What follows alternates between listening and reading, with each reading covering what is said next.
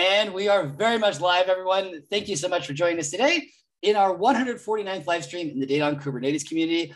As usual, my name is Bart Farrell, leader here at the Data on Kubernetes community, and very excited to be with you today as we approach this topic of overcoming the challenges of protecting migrating when we're in a multi-cluster, multi-cloud environment. I have two wonderful people that are going to be with us today to help us out with that. Before we get to that, these two wonderful people as well will be joining us either in person or in spirit in the next DOK Day, which will be on October 24th in Detroit. We'll be doing this event in person, but of course, it will also be live streamed. You have all the info about the event right there. Super easy to add to your KubeCon registration. If you're already registered for KubeCon, if you'd like to attend virtually, you just have to add it. If you want to attend in person, have a few more details to check out there. If you have any difficulties registering, please let us know on Slack and we will be happy to help you out. That being said, very happy to welcome two wonderful people from Cloud Casa by Catalogic. I'm sorry, the tongue twister. Cloud Casa by Catalogic. We were talking about Duolingo before we got started, and that could be included there as well for pronunciation practice. Martin, Field CTO, and Sebastian, Architect. Very nice to have you both with us today. How you guys doing? Good, Bart. Thanks for having us.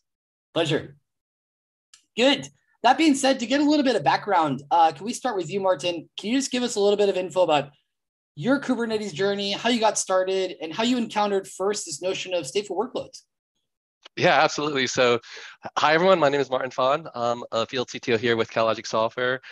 So I've actually been with Catalogic. We're a data protection company. So I've been doing data protection, for over the past 15, more than that actually. So I've been doing sometimes a lot of more than we like to admit, yeah, right? yeah, exactly. Just working in backup data protection. But with Kubernetes, it was a game changer for me, right? So I've been working with Kubernetes now for the past couple of years, and we realized that as a data protection company that and users moving into the cloud and stateful workloads and containerized workloads, that data protection would be changing very drastically from the way in which we think about data protection today. So we had to change our game as well. And that's how I got my start within Kubernetes and, just looking more towards learning more about it and sharing some of the information that we have found out in performing these types of different workloads and migrations in data protection within the cloud. So awesome. Great. Like you said, the sort of paradigm shift presented with new challenges. How are we going to face them? That's exactly what we're going to be looking at today. And in your case, Sebastian, how did you get started with Kubernetes? So my name is Sebastian Grum. I'm a cloud architect at Cloud Casa by Catalogic. And I started with Kubernetes, I believe, in 2020. So I had this Go programming background, and I believe almost everyone who knows Go knows the Kubernetes. So I started learning into that as a new technology, something new to learn. And I, instantly fell in love with this tool, right? Like it's auto-healing everything. Like it solved a lot of issues in IT. So that's how I started. Then I, found a job at Catalogic. I was, I believe, fourth member at Cloud Casa team. So I've seen how it actually grew before even we went, public. And yeah, that's how I started. I still develop, in this area and still in love with Kubernetes. Very, very good. Excellent to hear that. That being said, gentlemen, if you want to start sharing your screens, we can take a look at the slides. Folks that are in the audience with us on YouTube, as usual, if you've got questions, drop them in there. If not, we can always continue the conversation in Slack, but make sure you get your questions in there so we can address them accordingly. So like I said, if you want to start sharing your screen, go for it. Yeah, I'll go ahead and share my screen here. Perfect. And let me know when you can see that. Yep, that's good. Yep. Awesome. So I figure I'll get started here, and then I'll let Sebastian jump in with his. Sebastian being the cloud architect, he's got a lot of detailed knowledge in terms of how this was all implemented and some of the challenges and hurdles that we'd had to overcome in order to support these types of cloud migrations and backups of Kubernetes and restores within Kubernetes. But just to level set, hopefully everyone. I want to share some this first slide that I usually do when talking with customers in the field regarding some of Kubernetes strengths and weaknesses. And I think most of the people on this call know exactly where the strengths lie. And as a data protection company, we've discovered that there are weaknesses from a standpoint of backup and disaster recovery. We want to start simplifying these operations within our own data protection products that we supported and sold. But at the same time, we realized that they were, highly deficient simply because of the paradigm shift with stateful workloads within Kubernetes. And as we started developing our software as a service platform in Cloud Casa, in trying to simplify these backup and recovery workloads, we started realizing that there were a lot more intricacies and details that need to be taken into account in order to move data between clouds. What differences and what uniquenesses between clouds we'd have to overcome in order to support these types of migrations.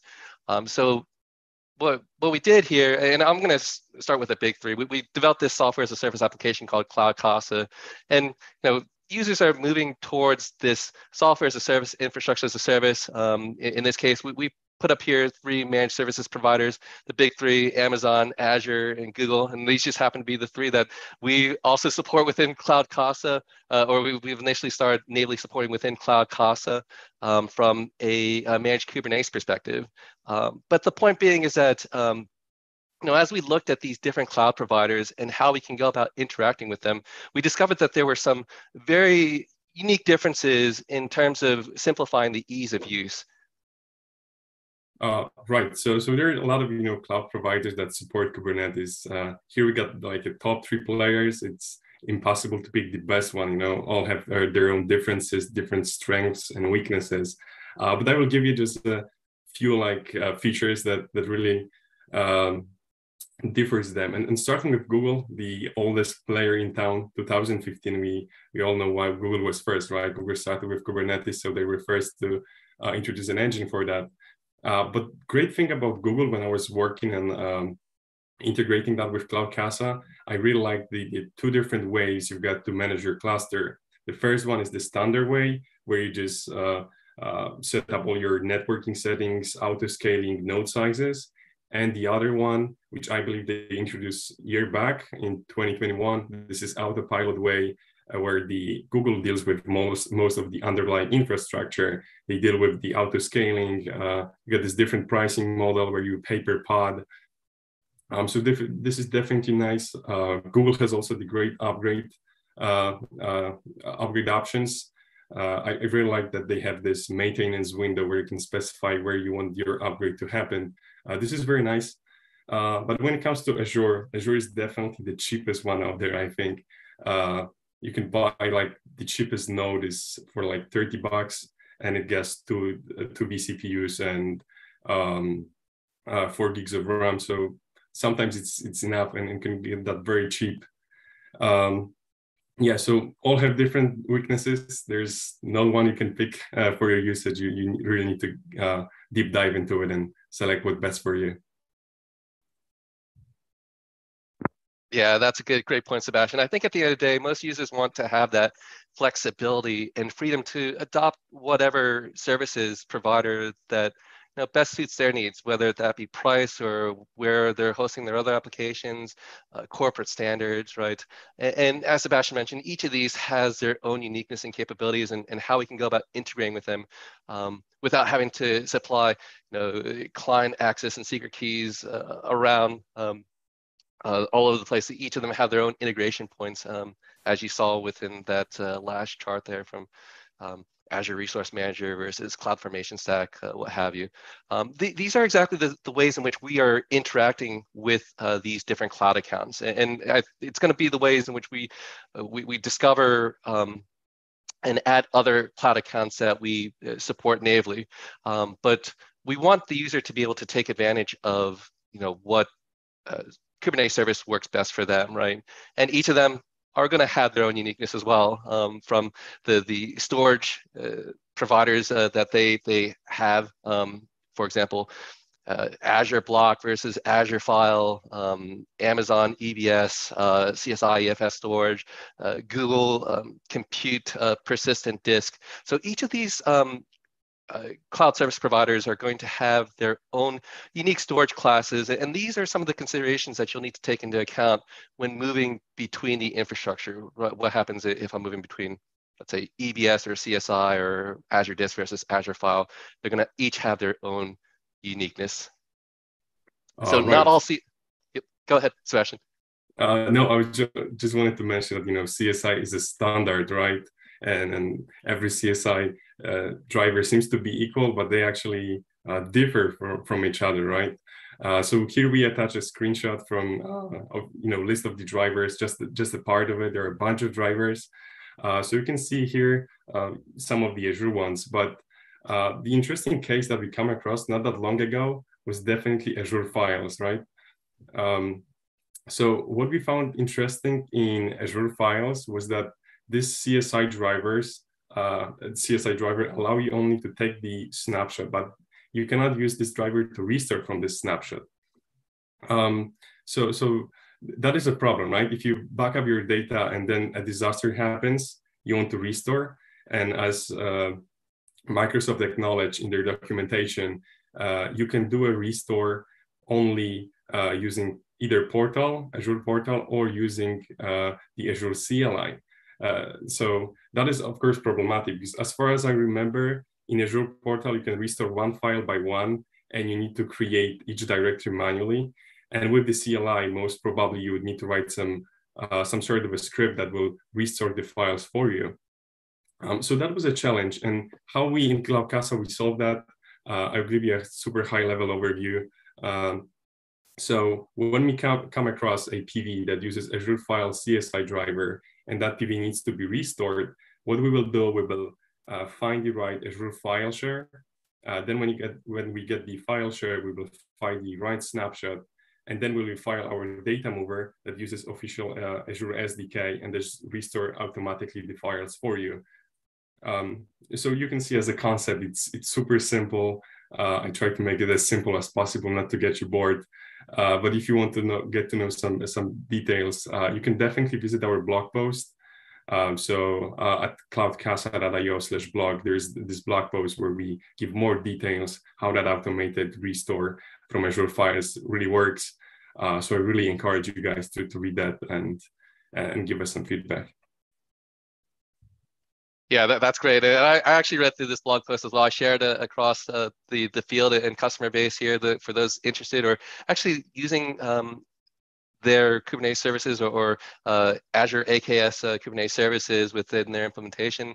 And we get questions like this, right? How do you handle the differences between Azure Disk and Azure File?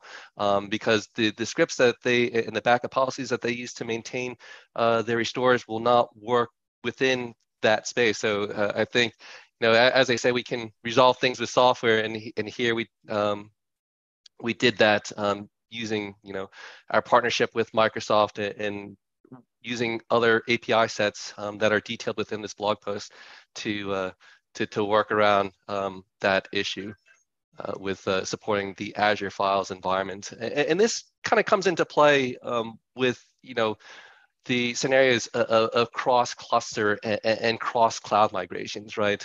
You're moving, let's say, a Kubernetes cluster from Amazon to Azure. You're going to need to take that into account. And there are various different reasons why you'd want to move one workload from one cluster to another cluster.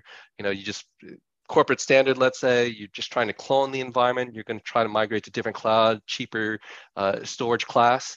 And it's important to, if you can, to abstract that level of detail, especially if you don't want to be bothered by it. Kubernetes has certainly made things much simpler in terms of at least migrating and standing up stateless workloads. And what we're trying to do is ensure that you have the plans in place for standing up stateful workloads, and there are going to be some challenges in that as well.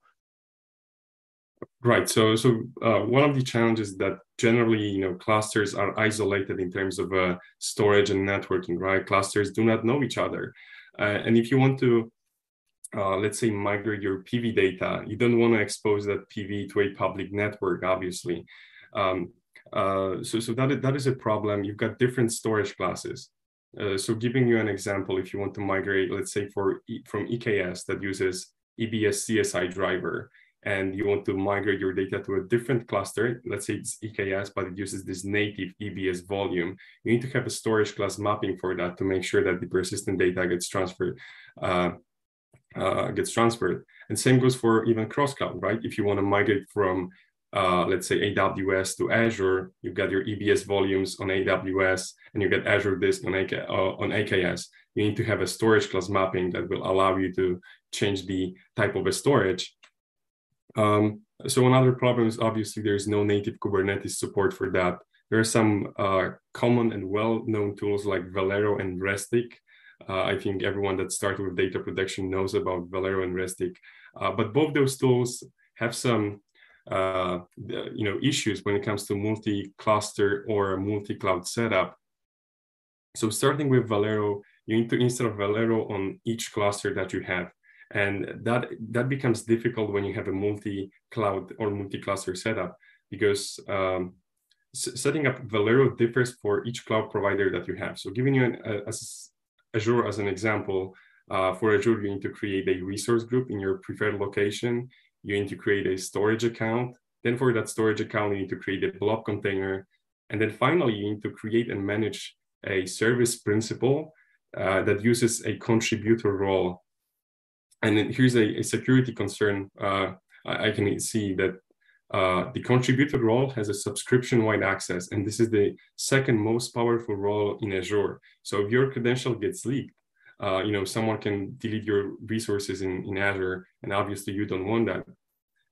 Or for example, for Google Cloud, what you need to do in order to set up your storage for Velero is you need to create a GCS bucket, and that preferably should be one per cluster. Once you have that, you need to create a service account, custom role, and that bind that all together for every project that you have. And the issue here is that structure of Google Cloud looks like you've got your organization, and within organization you've got multiple projects. So you need to repeat that step for every project you have. So we already see that even if you use one cloud but multi-cluster, this is becoming extremely difficult to maintain. But other issues with Velero is that you don't have any central logging or central storage credential management. And also what's important when you have multi-cluster or multi-cloud setup, you should have a one place from where you can manage all your clusters or their backups and restores when necessary. And that is not supported with Velero. So giving you also a real-world example, at KubeCon in Valencia in May, we met one customer, and they've been using automated Velero. So they wrote their own scripts that would automate their Velero backups. But still, they were looking desperately for a solution that will allow them to manage that from one place, because even with automated scripts, it become hard to maintain such backup management. Yeah, that's a great point, Sebastian. I actually am talking with another customer where I was, we were trying to get to the bottom of their infrastructure, and I asked them how many clusters they were running, and they shrugged their shoulders. They had no idea. And I asked them how many, cloud accounts that they had, and they were like, "Oh, we have 100 AWS cloud accounts, right?" From which there could be, tens to hundreds of clusters being managed by each cloud account. So I mean, it could scale rather rapidly. So having something like Velero can be good for a handful of clusters, but as your deployments start growing and your infrastructure starts scaling at Kubernetes scale, having that centralized management plane is going to be absolutely key and critical to your environment. But I think there are some other challenges with the Velero and Restic performance-wise that I think you can share too here as well, Sebastian. Right. So at Cloud Casa, we've got our own data mover that transfer content of the persistent volume. But before we started writing our own data mover, we compared both Restic and Copia. Both are very common backup tools. So when we started comparing Restic, the main reason why we decided to go with Copia was a poor restore speed. And I touched here a comment by David, our principal engineer, who has great experience in data management and data protection industry. So we can see here that the Restic was using 100% CPU, and in 16 hours, we were only able to restore 15 gigabytes at a speed of 0.25 megabytes per second. And that is extremely slow, right? We're living in a world where your business runs on data, and you don't want to tell your customers that, hey, there was a disaster, we are recovering from it, but it will take us, like here in the comment, 2 months to be back in business. You don't want to tell your users or customers something like this. Also, the issues with Restic is it did not go very well with parallelism or dealing with small and large fires. So I attached here a screenshot from an Excel sheet that David wrote. So the first section over here is a backup, and the bottom one is a restore. So if you take a look at the backup, Restic 1 terabyte, one file, it took 4 hours to do a backup. But you see in Copia, this is the third entry here, also 1 terabyte, but 100 files, parallelism set to 16, and it took us 1 hour and 15 minutes to back up such amount of data. So this is more than 3 times faster than Restic do. But the biggest difference you can see is when it comes to restore. So the first entry in the bottom section, you can see a Restic, only 15 gigabytes, and it took more than 16 hours to restore. And when you see the third entry, so Copia 1.5 terabyte, parallelism set to 16, that is only 4 hours. So we see a massive difference over here between Copia and Restic. But also why we decided to use Copia on our backend was that most of our components, microservices that we have, are written in Go. And Copia has a very well written Golang code, and that made our process really easy. Yeah, absolutely. So, and you can see a lot of this taking the best of breed in terms of functionality and performance code that's out there, and then customizing it to the use cases that you would need, right? Whether that be performance in the backup or performance within the restore. Obviously, we sharing with you some of the alternatives and methodology that we went to and the reasons why. But being the backup company that we are, and as you start thinking about backup and restore, just as part of your day two, implementation of stateful workloads within Kubernetes, I think it's important to realize that you should think of your backups as more than just insurance policies, right? And with Kubernetes, right, we have the ability to take local snapshots through the CSI drivers. And as we learned, CSI drivers are not all created equally, but in order to ensure that backup, we need to move it, right? So what do you use as a data mover, whether that's Restic or Copia, right? Depending on the choices that you go with, it is going to determine how quickly and easily you can spin up that data copy. But the important thing being is that we want to look at these copies as more than just insurance policies, right? The reason why most of you are here is to learn how we can move this data around between different clusters quickly and easily through services or through custom options. What options are actually available that you have out there? Sort of automating a restore process, if you will. And in Sebastian's example, where he had a customer running their own custom scripts in order to around Velero in order to perform this backup and restore, they were running into their own challenges with regards to, do they have to modify or rewrite this script based off of scanning a new account? Let's say they want to spin up an entire new cluster from scratch. Would they need a standby cluster, or can they create an entirely new cluster from scratch when performing that restore? And then ultimately just having the knowledge of how each cluster is structured, from the storage classes and providers that it has to offer to the let's say the configuration of the cluster itself within the entire architecture. So taking into account, what you're restoring, how many nodes, what type of scalability, what type of customizations. If you want to remap storage, rename your namespaces, perform this cross-cluster type restore. These are all things that you should be thinking about when you are moving data between clouds or even on-prem to off-prem. Right. So cluster recoveries are also an interesting topic because Velero, as well as other vendors, when you need to perform a migration, you need to spin up a new cluster on your own. So you need to deal with all the networking, load balancers, add-ons, node settings, installing the backup agent manually, setting up the access to storage. All of that you need to do on your own. And that is a multi-step process that very often take long hours to finish. How we solve that issue in Cloud Casa is that we decided not only to protect your data, but also the infrastructure. And how we are making that is very also simple. So you've got this option to add your cloud account, for example, AWS or Azure. Once you add your account and you do a backup of your cluster, because we discover all the clusters automatically along with the resources that are required. Once you do a backup, before we take a backup of your data and persistent volumes, we'll take a backup of your cluster settings. So all the nodes, networking settings, all of that, we will take a backup. So when it comes to restore, when you want to restore your cluster, we can now fully recreate your cluster with the exact same settings like you had, or you can even modify the input. So let's say the workload in your cluster increased and you need to have a bigger VM size. That's not a problem. You can select a bigger VM and the rest of the settings will remain the same. And same goes, backwards. If you want to, for example, go from auto scaling to a static node count, that's also not a problem. You can do that. To sum it up, this is very important, not to only protect your data, but also protect your infrastructure.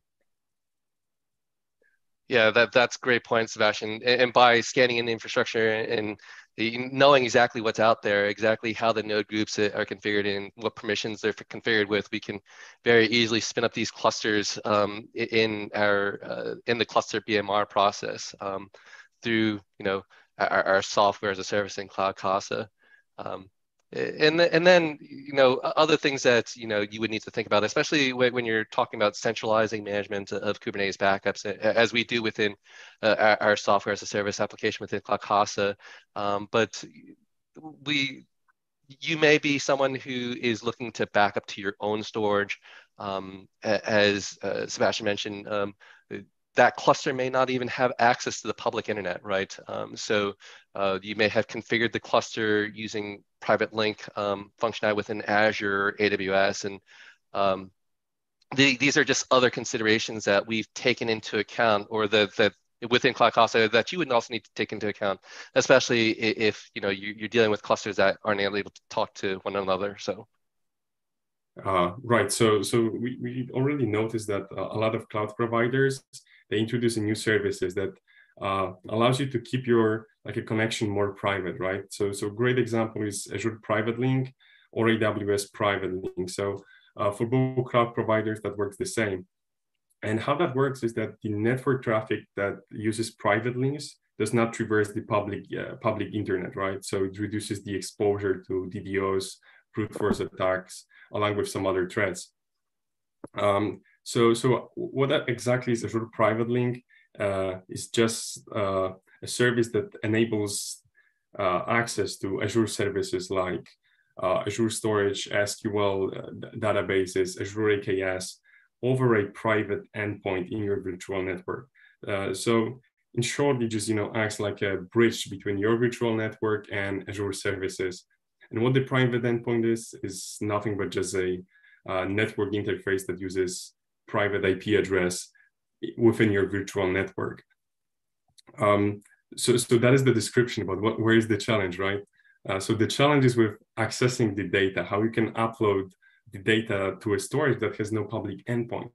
And how we solve that, the Cloud Casa team introduced something called Proxy Cluster to bring your own storage feature. And how that works is whenever you add your own storage, you can select that your storage is isolated, and you will be prompted to select a proxy cluster. And that proxy cluster is just a Kubernetes cluster that has Cloud Casa agent installed on it.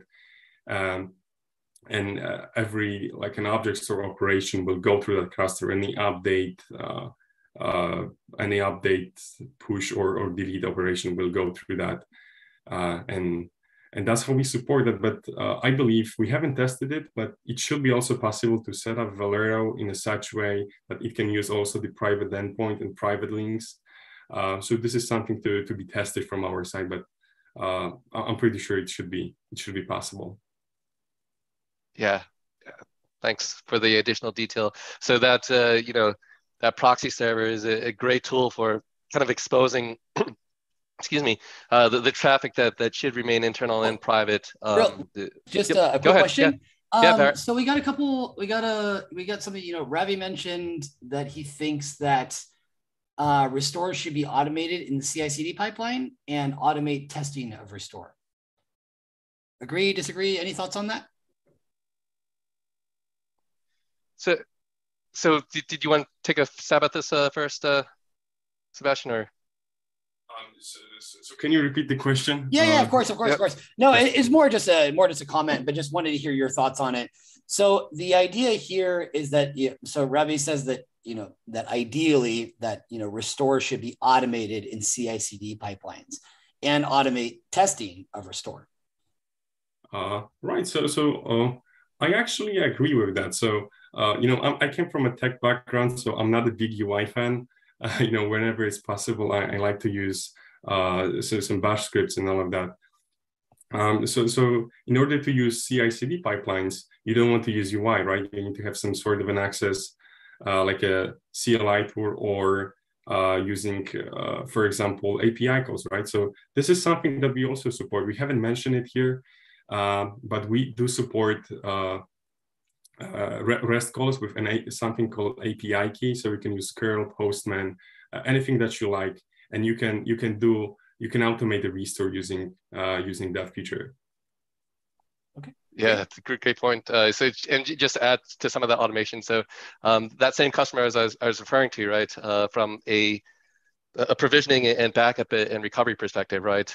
They are moving stateful volumes or these persistent volumes across their clusters, right?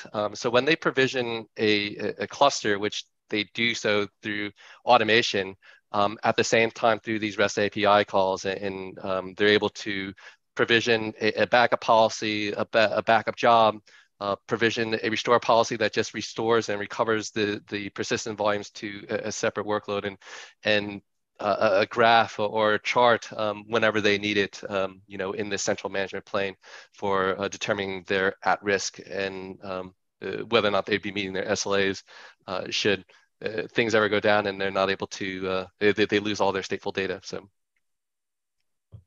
Very good point. Cool. Great. Thank you.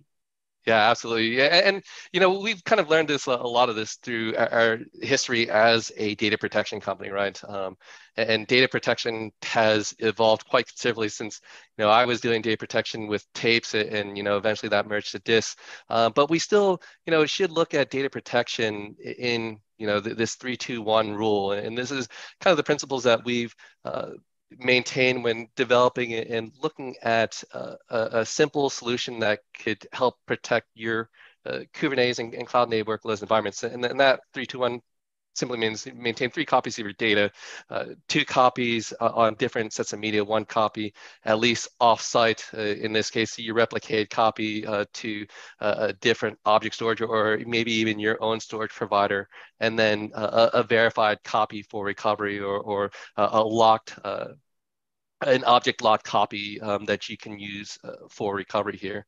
And with these principles, we've developed Cloud Casa behind establishing these principles such that they could use these for their workloads as they move or look to move, their services and their applications into the cloud. I mean, our own product, which started the company, is now being containerized, right? So we can see these enterprise, large monolithic applications being containerized, getting moved into the cloud.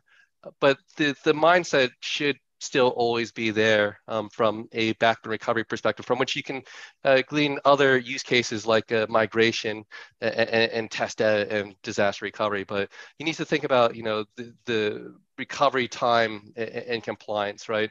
And how you can very easily ensure that you're backing up what you need to back up, right? Customers don't know, or there'll come a point where customers will not know how much infrastructure or resources and services they have out there.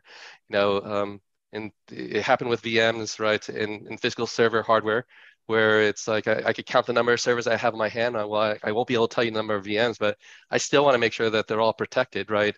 And by scanning in a cloud account or talking to the managed service provider directly, you want to be able to, you can perform that auto discovery, ensure that you're never missing a cluster, because you're backing up and protecting at the managed service provider perspective. And from that perspective, you can also capture the configuration of the cluster, right? Which will help you then recover that into an entirely new cluster, into an entirely different region, while recreating it from scratch. Basically, recovery through code, as we call it, without the need to have to maintain a standby cluster that is just sitting around wasting resources, waiting for a restore to take place, right? You look at, as Sebastian mentioned, you look at all the processes that you would need to go through in order to just spin up a cluster. Is it going to be connected to the network? Does it have public, private IP access? Who's going to have access to this cluster? Who can scan in and register into their console, right? These types of configuration and permission issues can all be recovered and handled through recovery through code. And I didn't want this to be too pitchy with Cloud Casa, but just some of the challenges that we ran across when developing our Cloud Casa, our software as a service application known as Cloud Casa. So this is backup as a service for Kubernetes, in which we're hosted in the cloud. So there is no infrastructure application that you would need to install. It's just a portal that you would go in and log into to set up policy and define backups and restore policies for the clusters that you have running in the cloud or on-prem. And this is an entirely free service that you can use for free if you're just looking to manage snapshots. Let's say you're looking or you're outgrowing the capabilities of Velero, your infrastructure is kind of starting to encompass a cloud-centric approach in addition to on-prem. So you're kind of in this hybrid cloud operating environment. More users are now starting to come onto it. Definitely sign up for your free account because that's going to allow you to define policy, take local snapshots of your infrastructure environments, perform restores, provide that level of self-service backup and recovery to your users. So your user doesn't need to understand the intricacies and the differences of what happens if I'm trying to restore my cluster from an Azure disk to an Azure file, right? I can make use of almost a wizard-like environment to recover that application by myself. So here's just some screenshots. There's since we're all on YouTube here, you can check out our YouTube page. There's some videos of some demos posted there on YouTube, but just some screenshots to help get you started in visualizing what Cloud Casa would look like from a screenshot and dashboard perspective. So we're looking at the entire environment, right? We've discovered you've simply scanned in your cloud accounts from Azure, AWS, Google, right? You scan in your on-prem clusters, and we're telling you exactly what you're protecting and what you're at risk for. All your data policies are going to be here. In terms of discovery from cloud accounts, all you're doing is simply providing us with a access portal into your cloud account. So we're going to launch CloudFormation Stack, Azure Resource Manager, Google Compute Engine to gain access to your clusters or your cloud accounts, and then perform an auto discovery on your environment. And you can see all the different clusters that are out here that we've discovered. Installing or configuring it to Cloud Casa by deploying and pushing out an agent is just as simple as clicking on the install button here within this screenshot. And wrong way. And this is just some screenshots of recovery from backup, how easy it is to do. We're keeping a catalog, right? Hence the name CalLogic software, right? We're keeping a catalog of all the different recovery points that you have out there. It's going to look exactly the same as you move between the different clouds. But based off of what you want to recover, where you want to recover it to, it's all going to be driven by these policies that you can create within the UI or executing just through a REST API call within the command line using a REST API key. So, and I think that's about it for our presentation. But Bart, are there any questions out there? Yeah, one of the things that came up in the very beginning, and you were mentioning about, okay, people are looking at different cloud vendors. We're very much in this cloud native space. there are different factors that have to be taken into consideration.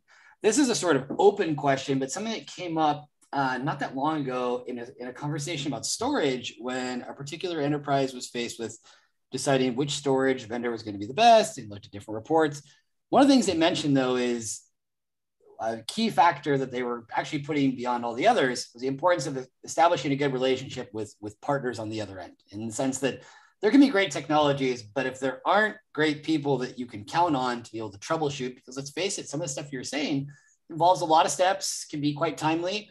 How do you approach that human factor, and how do you in Catalogic Cloud Casa approach that in order to make sure that you're getting the right fit? Yeah, that's a great question, Bart. So I think with Catalogic software, and all the products that we've developed along the way, we've taken a very much vendor agnostic approach to data protection, right? We understand that there are a lot of different options out there, from, let's say, tape libraries to storage vendors to cloud vendors. And we want to actually allow our customers to make use of, whatever decision that they would like to go through without, changing the way in which they would, create a policy within our own product, right? So we are very much open and have been a very big proponent of storage and cloud vendor products. We've actually had a webinar session an hour ago with a cloud container storage provider on that, but we are not going to limit you in terms of what storage you are selecting. Of course, there are some things out of our control, like being the CSI drivers that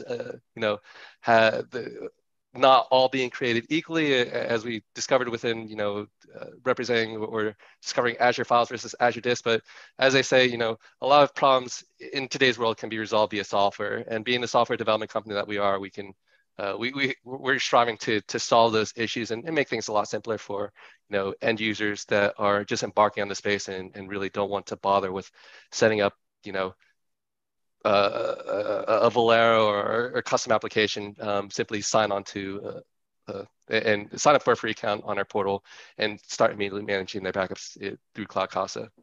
Gotcha. Yeah, very, very good points all across the board there. And like you said, because for some people, this can be daunting. Kubernetes can be challenging as it is. When it comes to data, the sort of, way of looking at for a lot of folks still might be leave it alone, don't touch it. It's best where it is.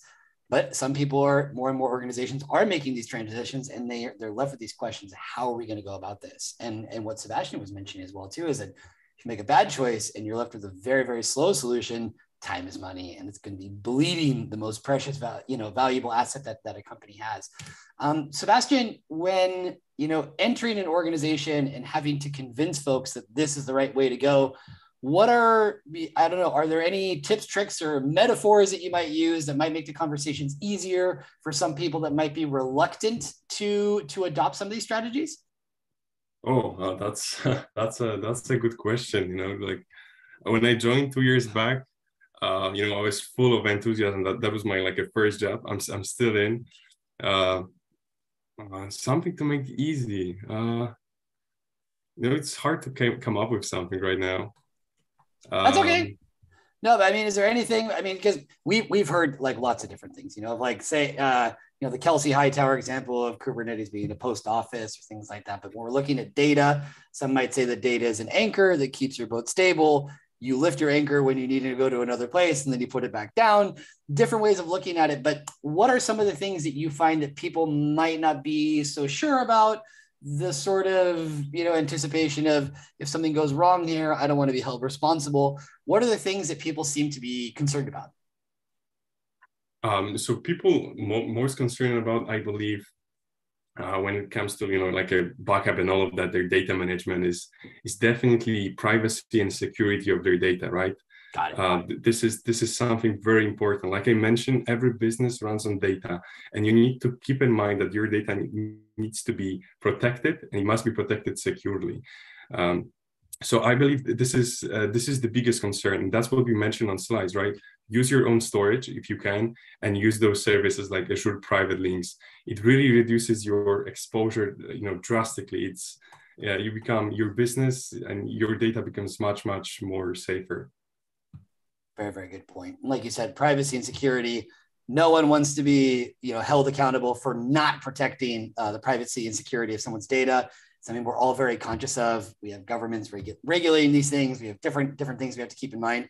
So I think those are all good points to keep in mind when people are having these conversations. Like, these conversations are going to happen, so we have to anticipate the doubts and the issues.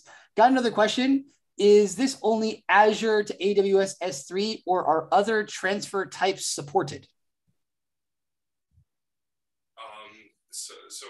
So as of now, right, when you create a cluster, let's say you back up Azure AKS cluster, you can recreate AKS cluster. When you create AKS cluster, you can also recreate AKS cluster. I'm not sure if I can say, but something is going to change in that matter in a very short period of time. But as of now, if you have AKS, you can recreate AKS. If you have Azure, you can create Azure cluster. If you have AWS cluster, you can create AWS cluster as of now. Okay. All right. Very, very good. Well, that being said, that was a wonderful presentation. Great job to both of you. Very dynamic. It's not the easiest topic to address, and I think you're handling it very, very well in a very concrete and practical way. Once again, I think for some folks out there, Kubernetes might be challenging. Then we get into these day 2 questions.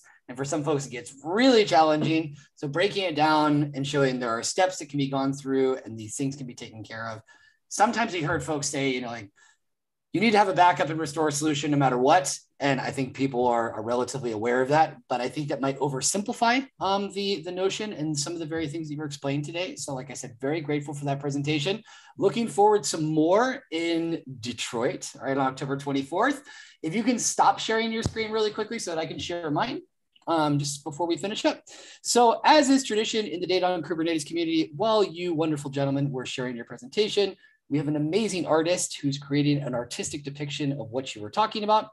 His name is Angel. He's extremely talented. So here you can see the stuff that he was working on, see people moving through different clouds, lots of different action going on there. But I think it's a nice summary of the things that were discussed today. Thank you both very much for joining us. And thanks to the folks out there for your questions. If you have any further questions, please feel free to get them in Slack. We'd be happy to address them. We had Satya mentioning that we could probably take this topic a little bit further, another session to focus more specifically on the automation with CI/CD pipelines. Seems like there's some genuine interest in that. So I look forward to that, as well as many other conversations with the folks from Cloud Casa by Catalogic. I will improve my pronunciation on that next time. Until then, gentlemen, thank you very much for joining us today. Thanks all. Thanks, Bart.